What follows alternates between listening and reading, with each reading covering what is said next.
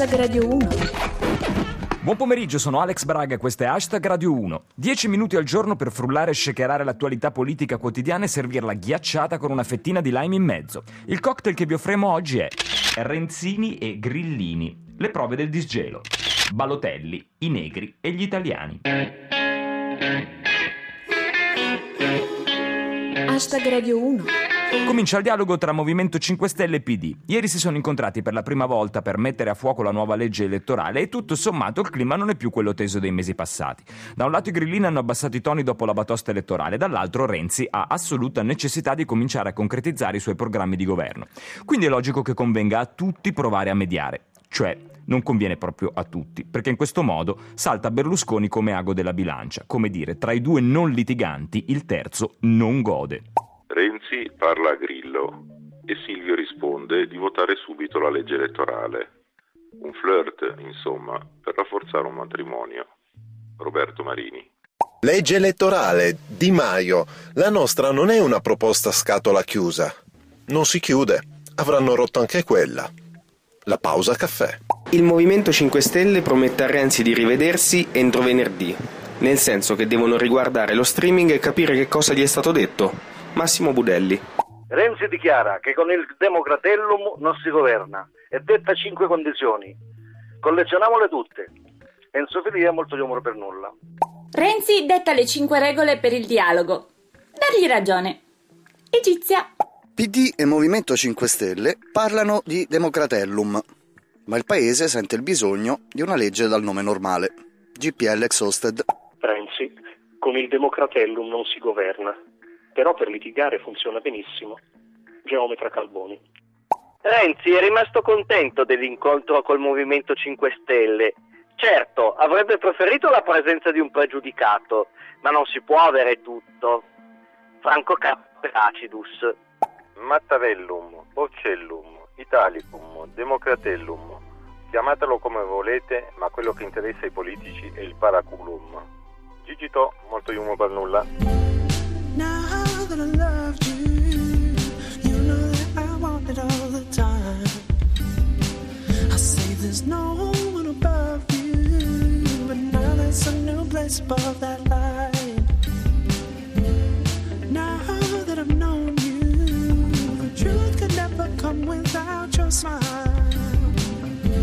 But life should have warned you, living on as I limit back behind. Innocent sigh, and wanted our love this to never subside. I never wanna miss a moment of night. That your nectar gives us on to the night. And now I know, oh, if you wanna kiss, you want it more, baby. Once you gotta choose something, even if you're holding on for something unchanging. Yeah, once you gotta choose something.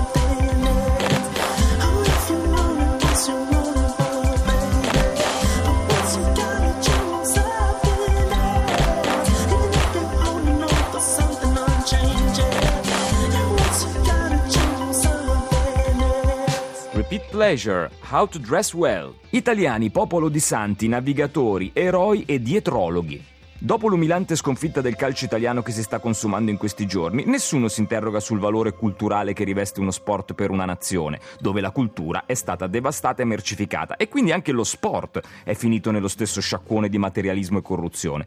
Tutti preferiscono demonizzare i soliti capri espiatori.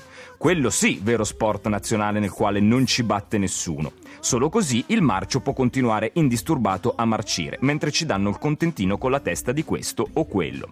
E così anche l'accanimento contro il povero Balotelli, che poi, come sua tradizione, non azzecca un'uscita mediatica che sia una. Dicevo, l'accanimento contro il povero Balotelli sembra davvero eccessivo.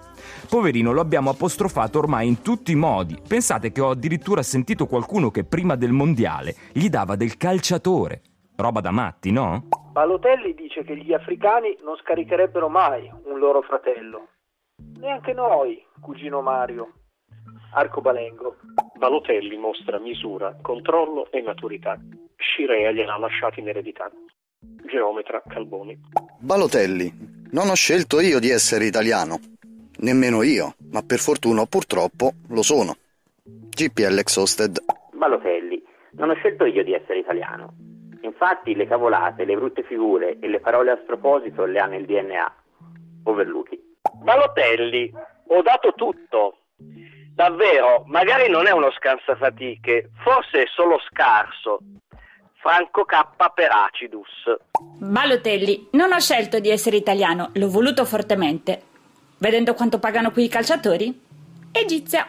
La nazionale rientra a Milano, a casa gli azzurri, Balotelli compreso, nonostante sia nero. Gigito, molto humor per nulla. Intanto l'aereo della nazionale di calcio italiana è atterrato in mattinata direttamente a Caporetto. La pausa caffè.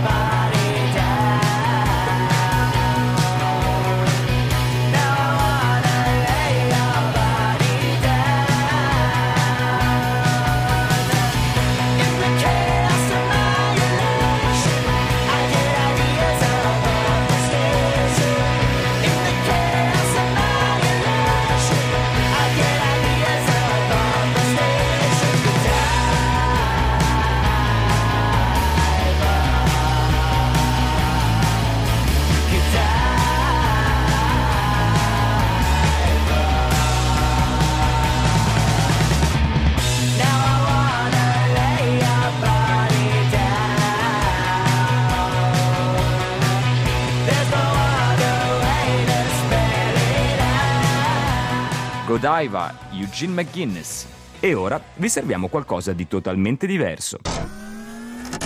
Shell respinge le dimissioni di Vendola. Il partito era terrorizzato dal discorso dell'addio. Gianni Cooperlo con la K. Abbiamo terminato, se volete anche voi fare della dietrologia speech e regalarci qualche spiacevole e sconveniente opinione, fatelo scrivendoci su Twitter ad #Radio1 e diventate un nostro contributor. Grazie all'Huffington Post che ci assiste in questa impresa, a tutti voi che avete partecipato. #Radio1 è un programma di tutti, incollato dal sottoscritto Alex Braga, dal nostro regista Cristian Manfredi, dalla nostra redattrice Alessandra Pagliacci, a cura di Lorenzo Lucidi. Ci sentiamo in podcast ad #radio1.rai.it oppure domani qui alle 13:45 su Radio 1. Buon pomeriggio, sempre nei limiti del possibile ovviamente. Nessun risultato nell'incontro tra Renzi e il Movimento 5 Stelle sulla riforma elettorale e anche stavolta pare sia stata colpa di Balotelli. Enzo Filia, molto humor per nulla.